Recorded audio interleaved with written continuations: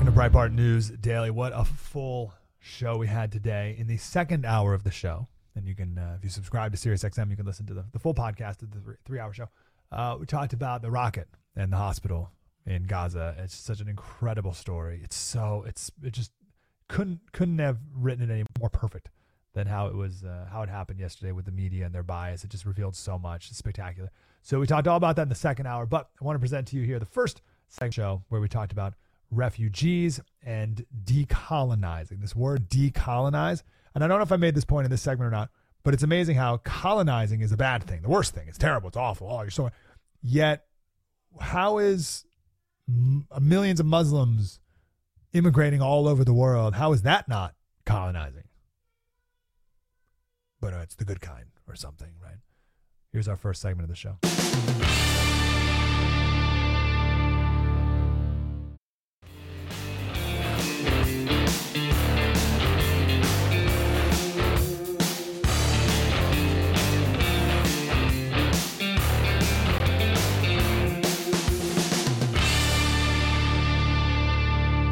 Wait to talk about this missile attack at the hospital in Gaza. Did Israel blow up a Gaza hospital and kill 500 men, women, and children? Or was it an errant missile from Hamas that was supposed to be shot into Israel, but it didn't make it and landed on their own hospital? We may never know. We may never know. So what do? We'll just have to take the word of the terrorists on this one. It's like a tie goes to the runner situation, You're playing backyard stickball with the boys, and it's a tie. Well, tie goes to the runner. It's similar here. Tiebreaker goes to the terrorists. Israel says Hamas did it. Hamas says Israel did it. Toughie. Now here's a video that Israel has of a missile shot in the air and then spinning around and landing straight down at the exact same moment when the hospital blew up. But Hamas said it was Israel. So got a real toughie here. So we'll talk about that coming up. I know it's a little early in the morning for sarcasm, but we'll talk more about that in the next hour. I cannot wait for that. But that's a situation there where we have two very different positions. Each saying, you did it. One side said you did it. The other side says, no, you did it. Here's another issue where we have totally different, could not be further apart positions on what to do. Some people in power, Tom Cotton, most notably Marco Rubio, they're saying we have to deport visa holders who support Hamas. Marco Rubio the other day said we can do that and we should. He says DHS has the proper authority already to deport anyone on a visa who is supporting a terrorist group, and Hamas is a official terrorist group. So we can already do that, Marco Rubio says. Then Tom Cotton came back and said, no, not only can we, DHS must. They have a mandate. They must deport people who support terrorists. Because that's one position. It's what, but we're talking to Marsha Blackburn at 7:30 today. So that's one position.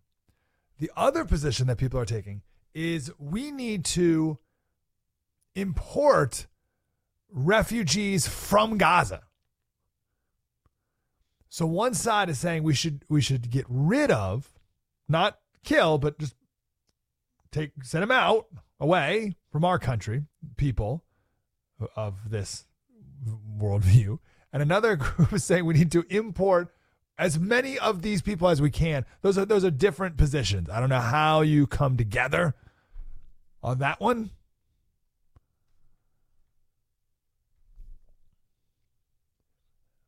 Now, I say we just take the position of every other Middle Eastern country on this one. The King of Jordan says the humanitarian situation in Gaza must be dealt with inside Gaza and the West Bank and not be pushed into neighboring countries. He told reporters, quote, "This is a red line. No refugees to Jordan." Why not? What's wrong, Jordan? Why won't you bring in people from Gaza? AP says, the King of Jordan, "You don't have to carry this out on the shoulders of others. But we, America, we are expected to carry it on our shoulders."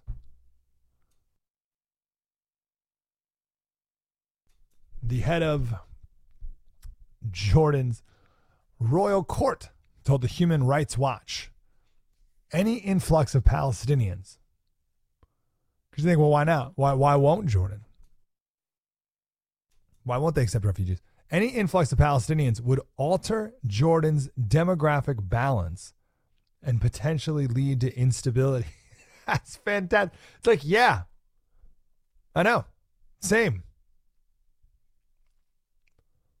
I agree. Don't want it. Don't want it here. And either does Jordan. Well, how about Egypt?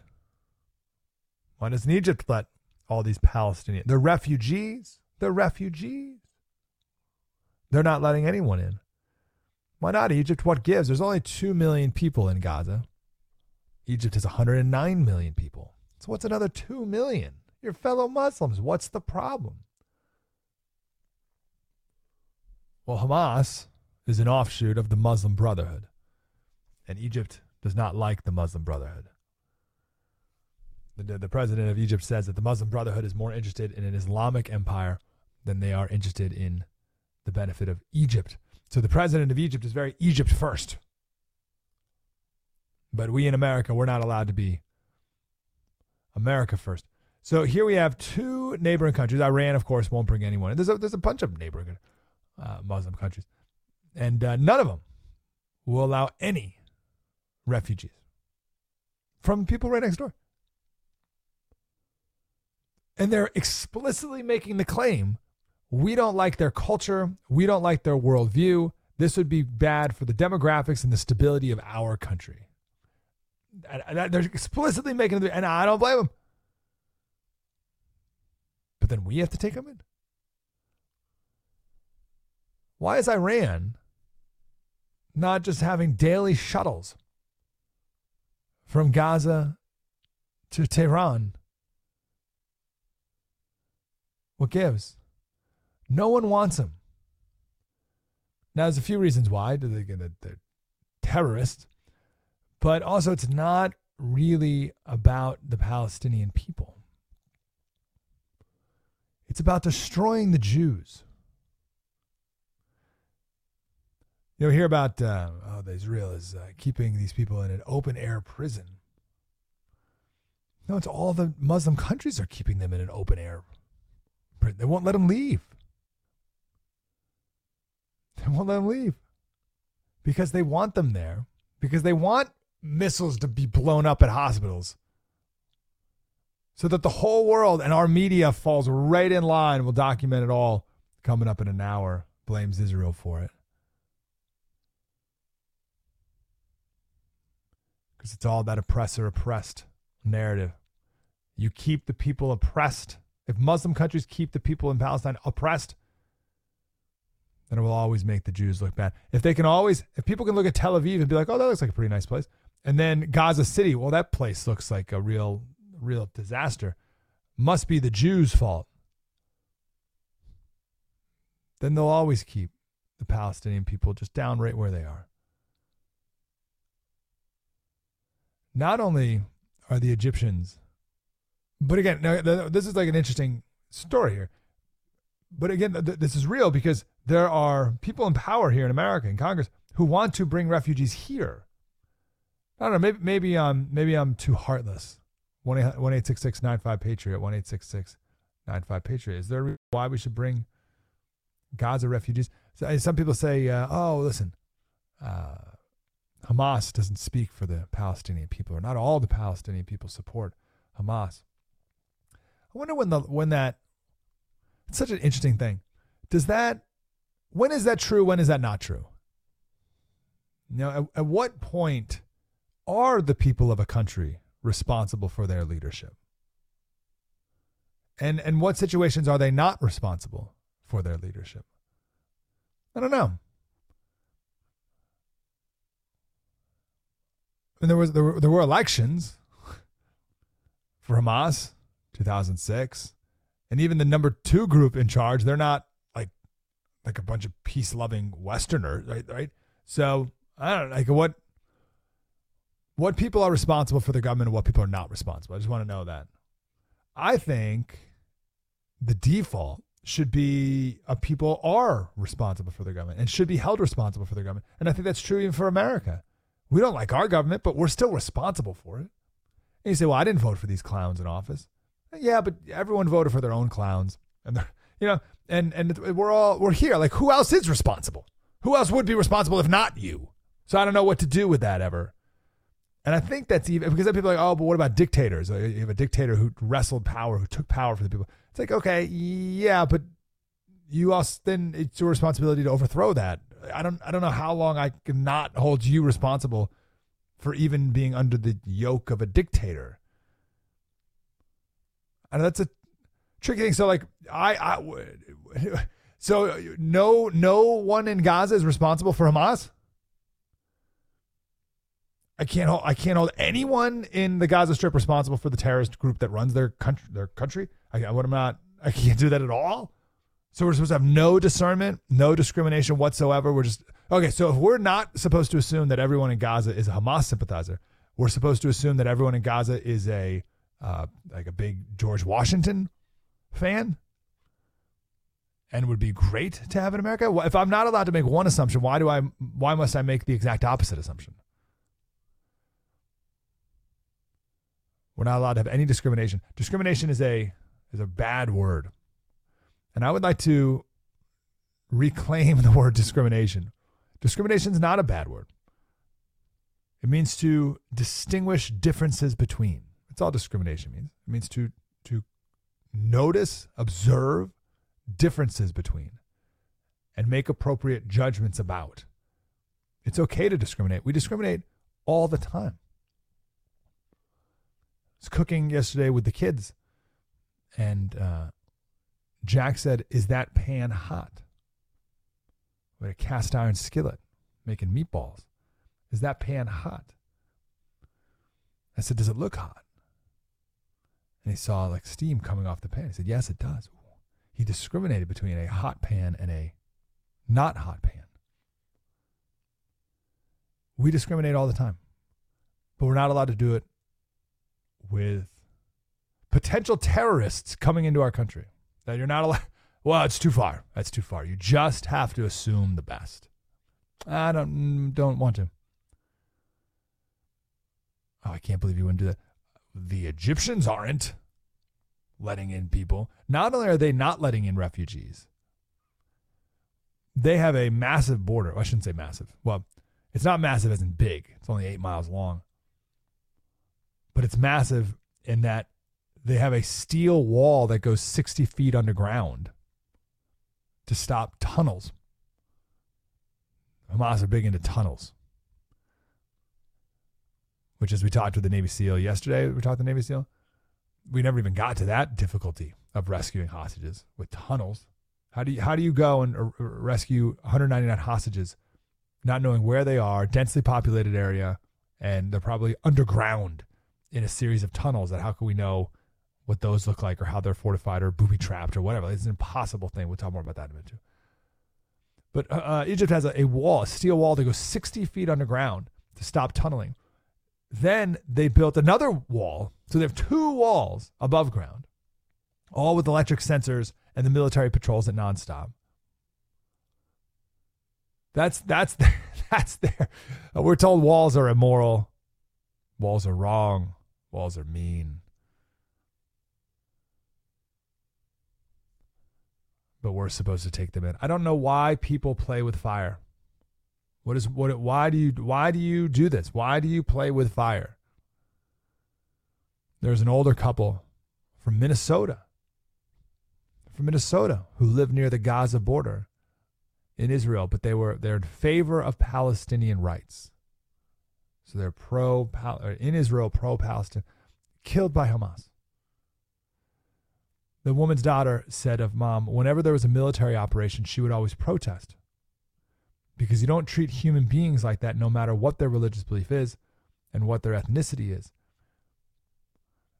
Okay, you can protest all you want. They'll kill you. They did.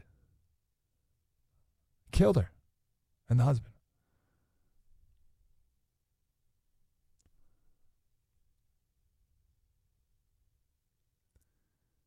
We've talked a lot these last couple of days, but it's really important to understand how intersectionality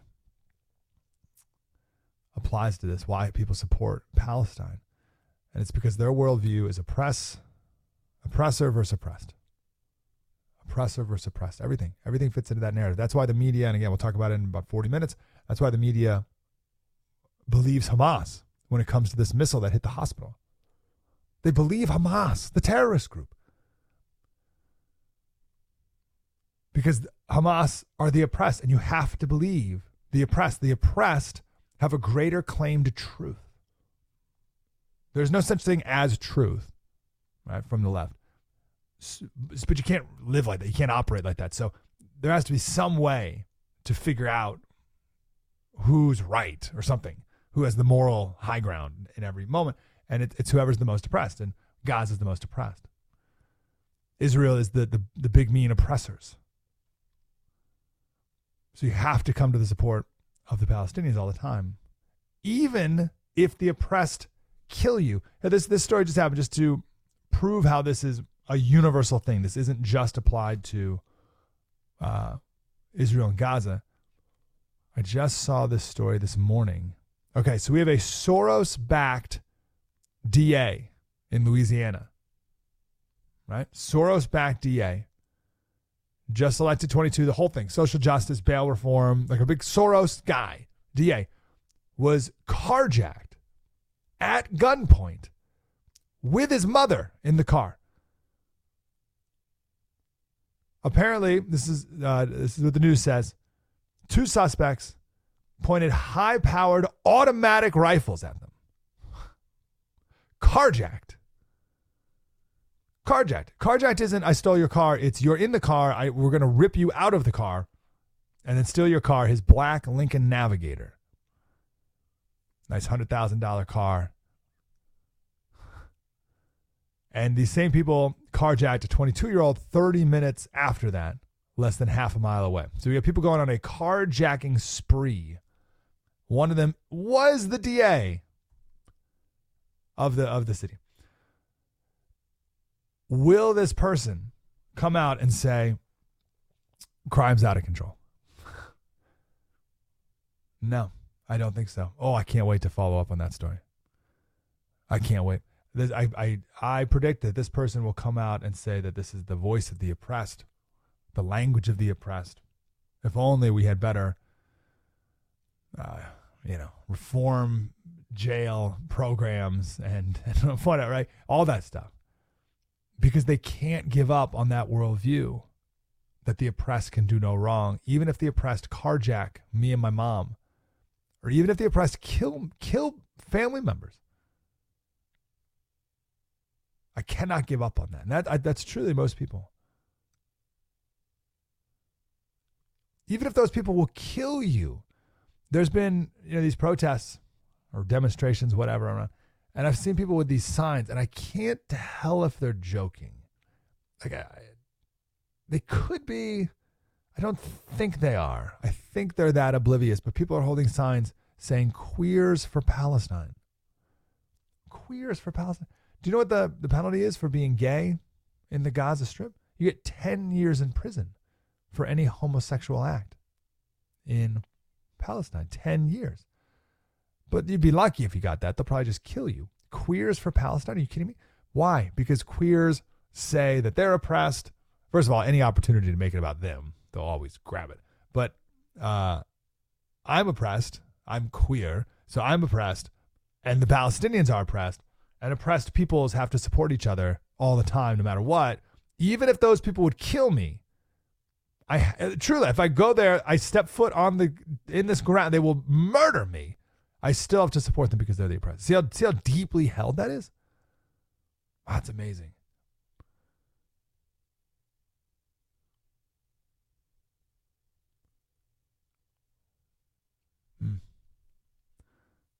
Let me say one last thing. We're going to talk next. We'll take your phone calls too, 866-95-PATRIOT. The question is, should we bring in refugees from Gaza? Maybe I'm way off. It's fine. I could be way off here. No, Slater, we have an obligation to help everyone around the world, war-torn, poor huddled masses. You've seen the Statue of Liberty, Slater. Come on. I mean, that gift from France for being a democracy? No. The bring every poor person in the world statue. So we've all heard the word equity over these last few years. Of course, social justice, diversity, inclusion, belonging is one of the new buzzwords as well. There's another buzzword from the left. It is decolonize. Decolonize. You've heard it a lot even these last few days. Israel, they're called colonizers. That is a insult. That is a pejorative. To call someone a colonizer is the ultimate sign of their power. And power is bad. So if you are a country and you have power and you colonize, then you are abusing your power on oppressed people. Right? So think of, if someone calls you a racist, it's like, it's the ultimate insult or accusation.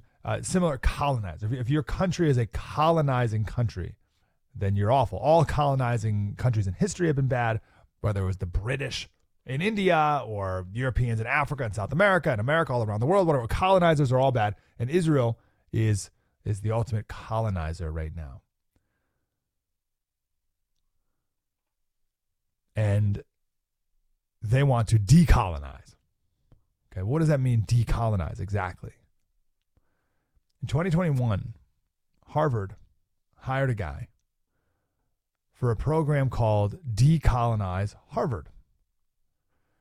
So this is a way, in a real religious way, to purge Harvard of their sin.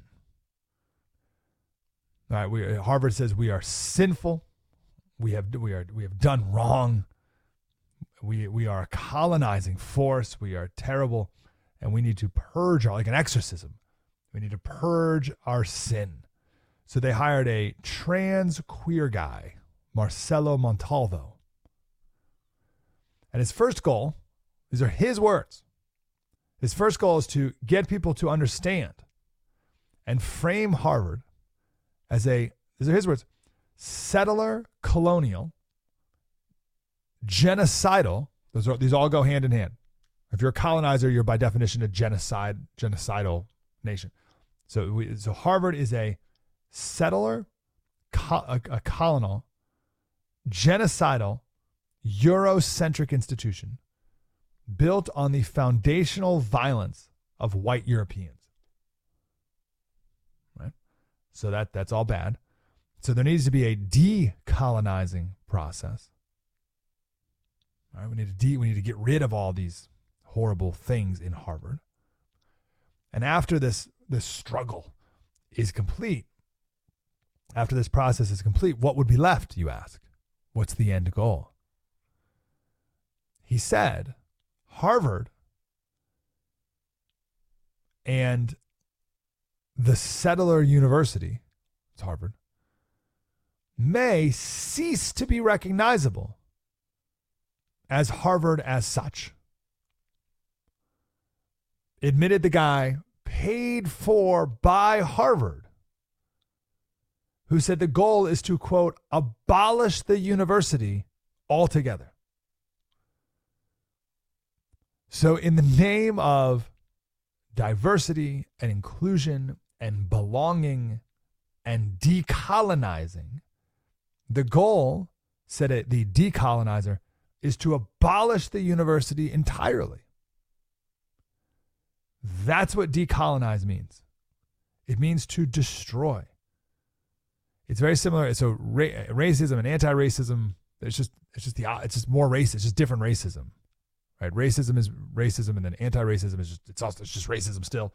And same thing. So if colonizing is bad, if they say colonizing is to destroy, they say, oh, we need to decolonize. Well, that also means to destroy. They want to destroy Harvard, make it unrecognizable from what it is today. And they may be successful. Harvard is playing with fire by inviting these people in. It's suicide. They've been doing it for years. And we are supposed to do this to ourselves as a country. We are supposed to decolonize America. Now, of course, we can't kick people out of America. We can't kick you out. But we can let people in.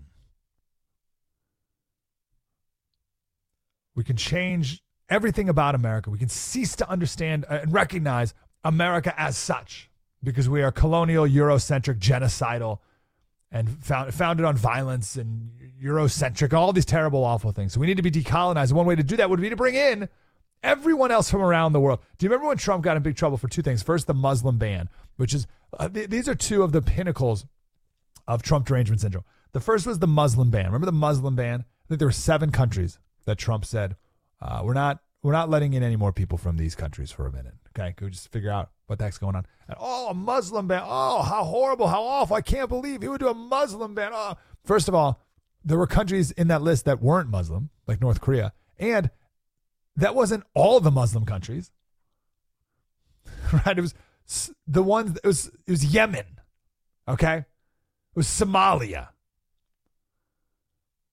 Oh, a Muslim ban. Oh, people were losing their minds over that. And the other major Trump derangement syndrome moment was when Trump was in some closed door meeting. And goodness, I wish we had audio of it, but I don't need to hear. I know exactly how it went in my brain. And he said that some countries are blank hole countries. And people left that meeting and they were,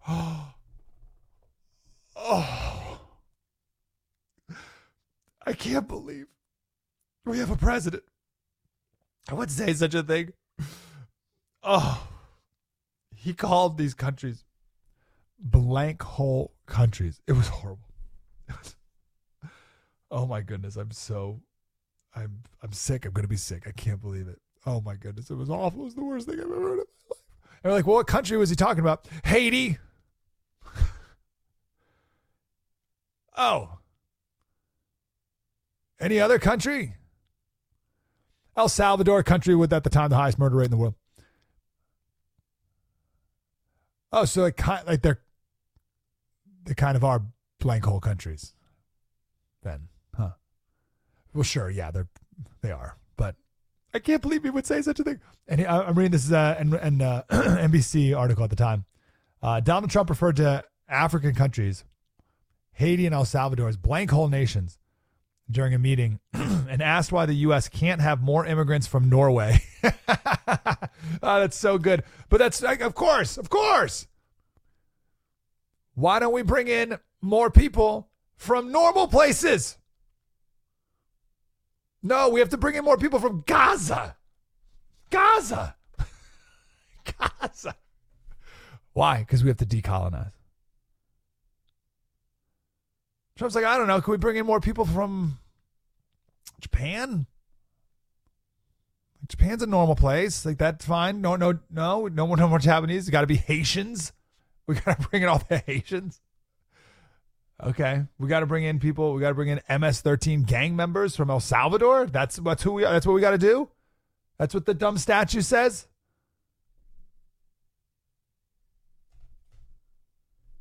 The goal is to decolonize America. It means to destroy America. And we are letting them in the name of being nice. And we know who we're letting in. See this? Oh, I got to take a break. I don't have to take a break. It's Sirius XM. I can do whatever I want. There's no commercials. The goal is to destroy. This is different than the Trojan horse. Ah, yes, the Trojan horse. The Trojan horse, if I remember correctly, was the Greeks hiding inside of this big wooden horse, right? We all know the story. And it was a way to trick the people of Troy to get inside the gates. Right? We got to get inside the city of Troy. How are we going to do it? So we're going to pretend we're going to leave. We're going to pretend we give up. You win this time, Troy. But really, we're going to get inside this horse, right? And the Trojans stupidly brought it inside their gates. They thought it was a symbol of their victory and the spoils of victory. And they were stealing it from the Greeks. The Greeks, for some reason, built this big horse. So now we're just going to take it. And we look at the Trojans and we're like, what a bunch of idiots. Why would you do that? Why would you bring in this big giant hollow horse? You didn't even look inside of it. You didn't check the horse. It's pretty heavy. When you pulled it in, you didn't notice. Wow, this thing's pretty heavy. Like if you go to the fridge today and you pick up the milk and it weighs 40 pounds, you're like, oh, maybe there's not milk in here. Maybe there's something big. So I don't know. But they don't care. So they just keep pulling it in. What we're doing is way stupider because we know what's inside the horse. The enemy is saying, we hate you. We hate you. Let me destroy your university from the inside. And pay me $10,000 for it. Or whatever that guy was paid for that decolonize Harvard event. I hate you, Harvard. Hire me to give a presentation at your university about how horrible you are and the best way to destroy you from within. And we say, great. We let them in. That's way worse than the Trojans.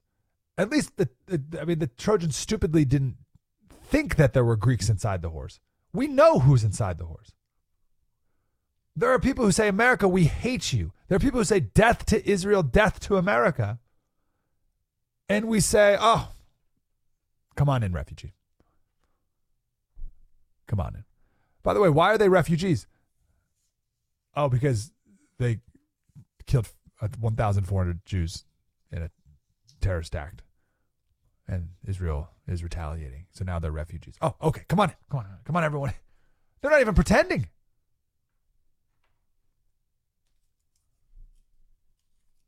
It would be like if the Greeks said, hey, Trojans, we're in the horse.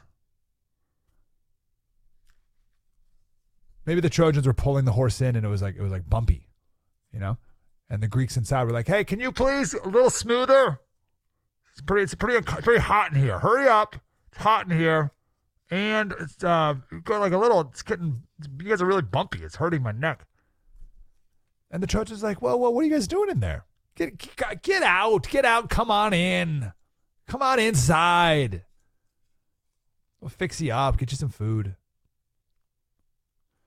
Now, I forget the guy's name, but in the Aeneid, there was a Trojan priest who said, don't do it. There's a Trojan priest who said, do not trust the horse, Trojans. That was the line. Do not trust the horse. Whatever it is, I fear the Greeks, even those bearing gifts. He said, don't do it. And they did it. There are people today in America saying, don't do it. But we'll do it. Just know that you are who they want to decolonize. Colonizer.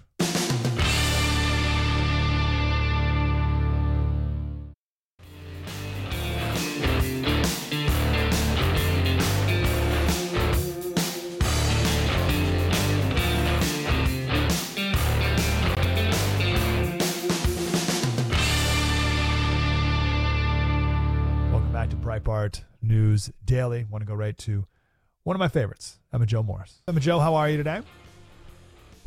Hey, good morning. Just a humble scribe, getting herself together for the day. Sorry to interrupt your rising up to conquer today's challenges. But thanks for giving us some of that time. Let's start with the speaker's race. So, did you think that it would wrap up tomorrow?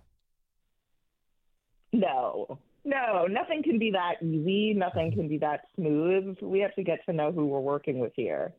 But what I find really interesting about this, there's like a little bit of a tabloid drama going on because, as we all watched last week, Scalise was the first one up to potentially be speaker, and everybody kind of became a team player in at least, Jordan and you had the leadership who kind of coalesced around Scalise, and we were all going to play nice and, help him get there. And Jordan even offered to give him his kind of nominating speech, and it was all wholesome, and then that fell apart. And now we have the next one up, Jim Jordan, who is trying to get the votes together, and obviously Congress is like herd in cast. You have people from all over kind of the ideological spectrum in the Republican Party, and he comes up short 20 votes, and 16, but 20 people vote against him.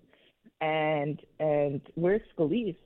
Apparently, he is not doing the same for Jordan as Jordan was willing to do for him, which is it's all his people who are voting against Jordan, and he's apparently refusing to, I think, as Breitbart reported, be a team player.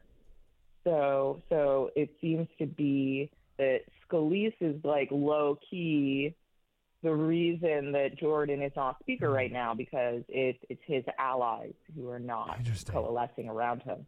First of all, my goal whenever we talk is to see how many times I can get you to say against.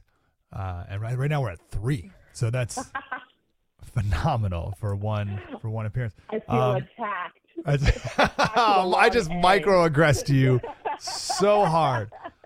I wasn't going to focus too much on what happened to Steve Scalise, but although I think it's now important because it's still happening. It's still a thing. Like, he's still a player here. Do you have any insight into why the Steve Scalise attempt didn't work out? Why did that fizzle out, or maybe worse than fizzle out? What happened? And therefore, is there bad blood now? And is he really the one who's going to stop this, or is everyone going to settle down and Steve Scalise will get the guys together and just wrap this up?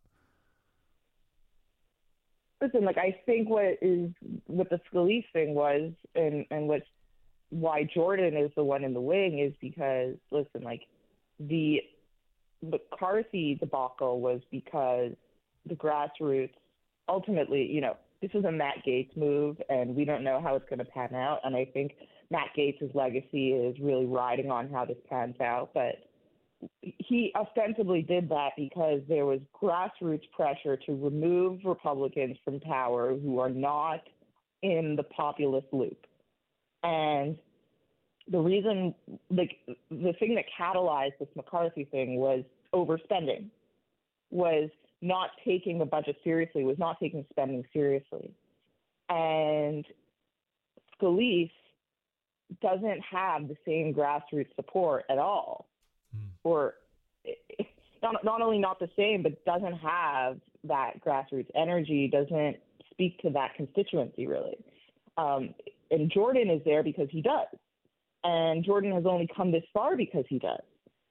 The American people are done with the uniparty. They're done with the political establishment. And obviously, I think people are reasonable and they understand that we do have a very slim majority in the House. We do have a Democratic Senate, and we do have a Democrat in the White House. But that being said, Republicans were given the majority last election in the House, and they expect that you won't have every single one of President Biden's priorities funded. They expect that there will be some sort of critical examination of the money going to these institutions like the DOJ, which deliberately target, for destruction in some cases, the MAGA base.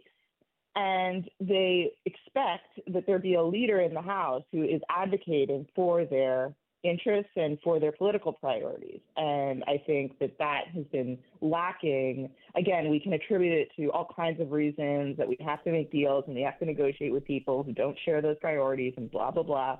But I don't think people felt like they had their guy, that they had somebody who really had their interests in mind, fighting for them in the House. And Scalise is kind of from the same flavor as McCarthy and from the same flavor as what people perceive to be the establishment. And Jordan, regardless of how he ultimately ends up governing, at least people feel like he gets them.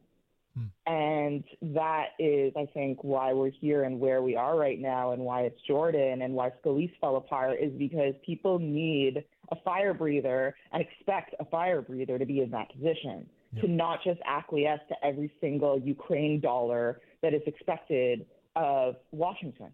Yep. Is there a general reason why, or reasons why the 20 voted against Jim Jordan? Or are there 20 different individual reasons from 20 different individual people who have their own gripes or whatever? Or is there like a main thing that he needs to confront here? Yeah. I don't no explanations were given to me, right? Like, to the public. And I don't know these guys, I'm not sitting at dinner with them. But it seems like it's personal. That these guys have loyalty to Scalise. These are Scalise's allies, and Scalise has not, at least not given them the nod to say, okay, listen, we got to put our arms down and coalesce around somebody. Jordan is the guy. Let's give in. That's so these aren't lefty Republicans. These aren't. So my understanding is there's 14 Republicans who represent districts that Joe Biden won. Right, so they're almost Democrats or something like that.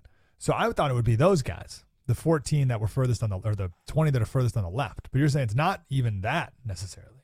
No, not necessarily. No, it's not. It's this stuff is so petty and personal in so many ways, and we have seen that over and over again in Congress. That this is made up of a couple hundred personalities, and they have their own lives and relationships, and we are all along for this little petty ride. Yeah, I hate and that stuff. That's what this is a continuation of, it seems, is they don't like Jordan's face, and or they're loyal to somebody else. And I mean, realistically, come on, every day that this goes on, the Democrats are dunking on us. This isn't about ideology or politics. This is about we don't want Jordan, or we want somebody else, or we're loyal to somebody else who doesn't want Jordan, or whatever. That's the way the House is, and as annoying as it is to observe, I mean, we all see that's how this works. And the truth is, the thing about McCarthy that was so admirable about him was that he was known for picking up the phone and calling every single member, or in at least in the caucus, and he was known for really working each individual member to really see where they are, what they need, what their priorities are, whatever, and trying to build individual relationships with each one of these individual members. And I think that is what was so good about him and how he does politics, is he was mindful of this dynamic. And obviously you're not going to be able to win the hearts and minds of every single member to you personally, but that's kind of what he tried to do. And that's probably why he was successful in the past. Obviously, he had one heart and mind that he couldn't win, which was Matt Gaetz's. But that's what this is. It's all these different personalities. One heart and mind. So it's interesting. Just to wrap up this, and we'll move to something else.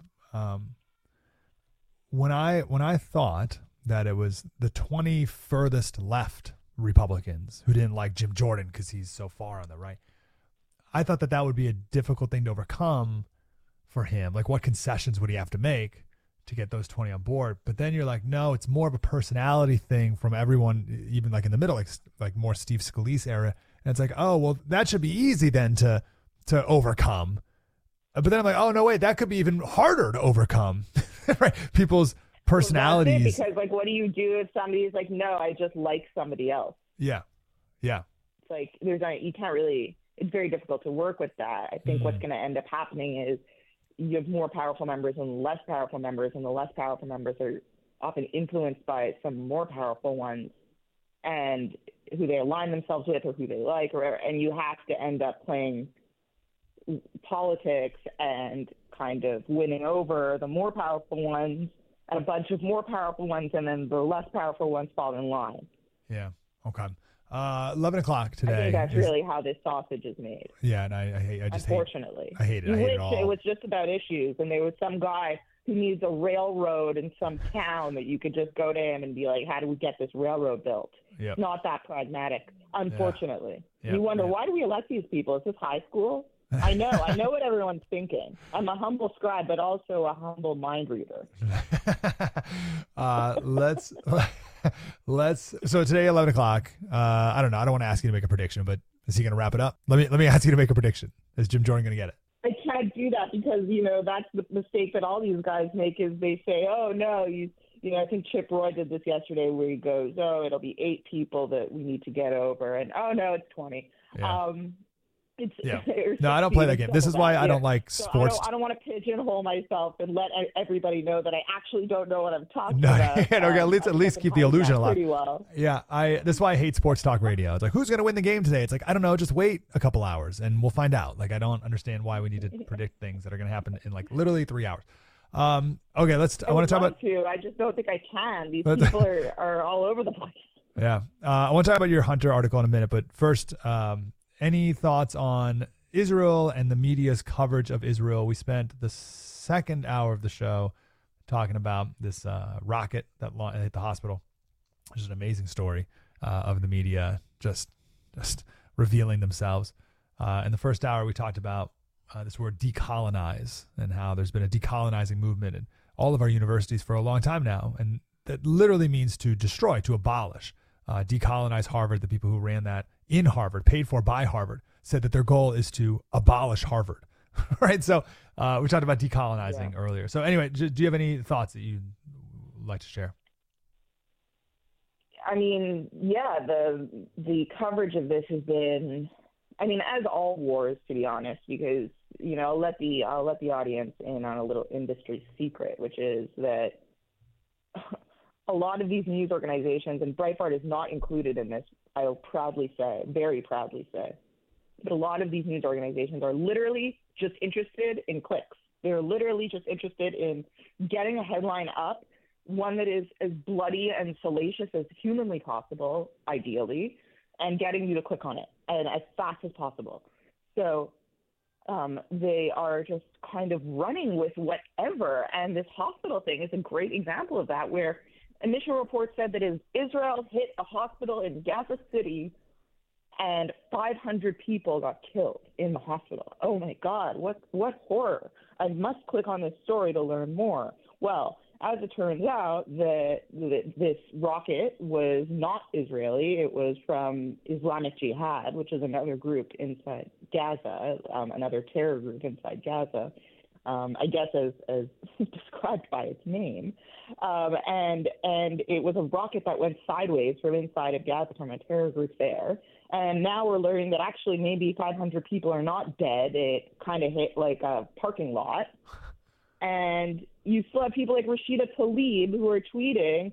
I just posted this this morning where she's posting this blood libel that's still left up that she got from wherever about 500 people dead at the hands of Israel.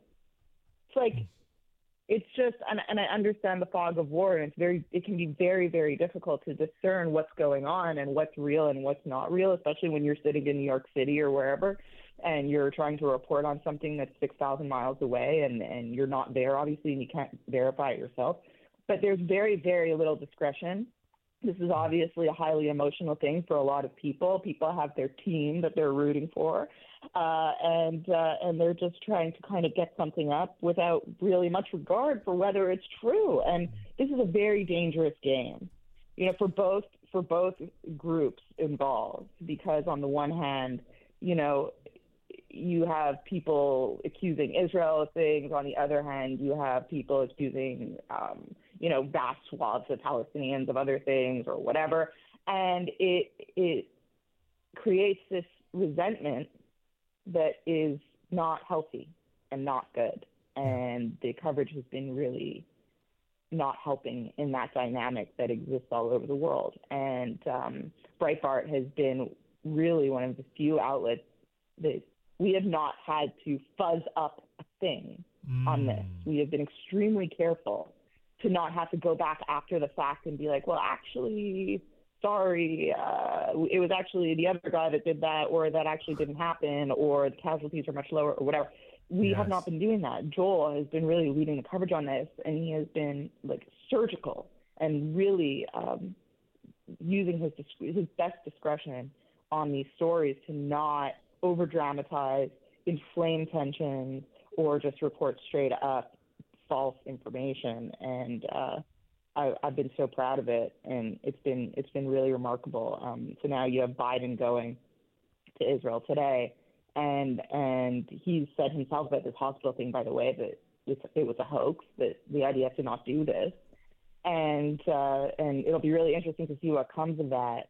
Again, you need a steady hand in this. It's a war, and it's an active war, and it's mostly you're learning about it through like civilian iPhone videos and statements from two military institutions, and it's difficult. It's not easy. I'm not saying it's easy, but it's definitely, there's a media story to be written about this war. Yes, no question. We spoke earlier of oppression versus oppressed, and how the left always needs to fit everything into that narrative, and that's how they see the world. And that's really interesting. That's really interesting. And I've been trying to think about, Slater, maybe one day we'll get on the phone and you can help me figure out how to write this column, because I've been really thinking about this column and trying to mull this idea of this weird alliance between American progressives and the Palestinian cause.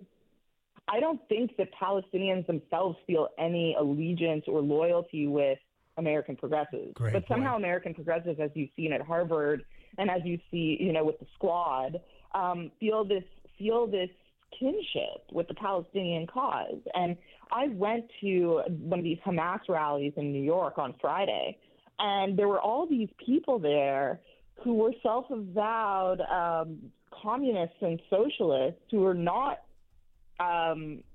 linked to Palestinians in any other way, other than that they felt like Palestinians align with socialism and communism.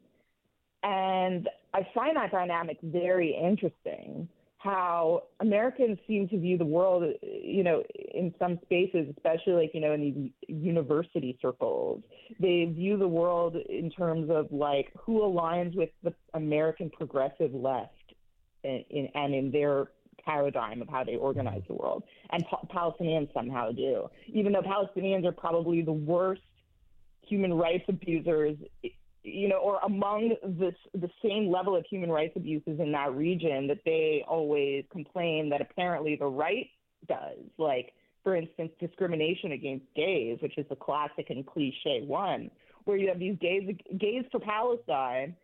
You're not allowed to be gay in quote-unquote Palestine or Syria or Egypt. I mean, this is Muslim Brotherhood territory. Yeah, queers for it's Palestine. It's very interesting to me. I don't quite understand how they square that circle. They ought to know this. They know anything about the culture over there. Yeah, queers for Palestine. That's a fascinating phenomenon. That is really I've seen a couple of people with these signs, queers for Palestine, and I would so love to talk to that person and just really get in their mind. Like, what are you talking about? Like, what? Well, that's it. They just looked at the situation like Israel strong, Gaza weak. Yeah. Israel equals oppressor, Gaza equals oppressed. It doesn't need to be more than that. Tel Aviv looks like a nice place. Gaza City looks like a dump. Tel Aviv is a much nicer place for queers for Palestine, let me tell you. I imagine. But like, Tel Aviv's nice, so therefore they're the oppressor. They're the colonizers.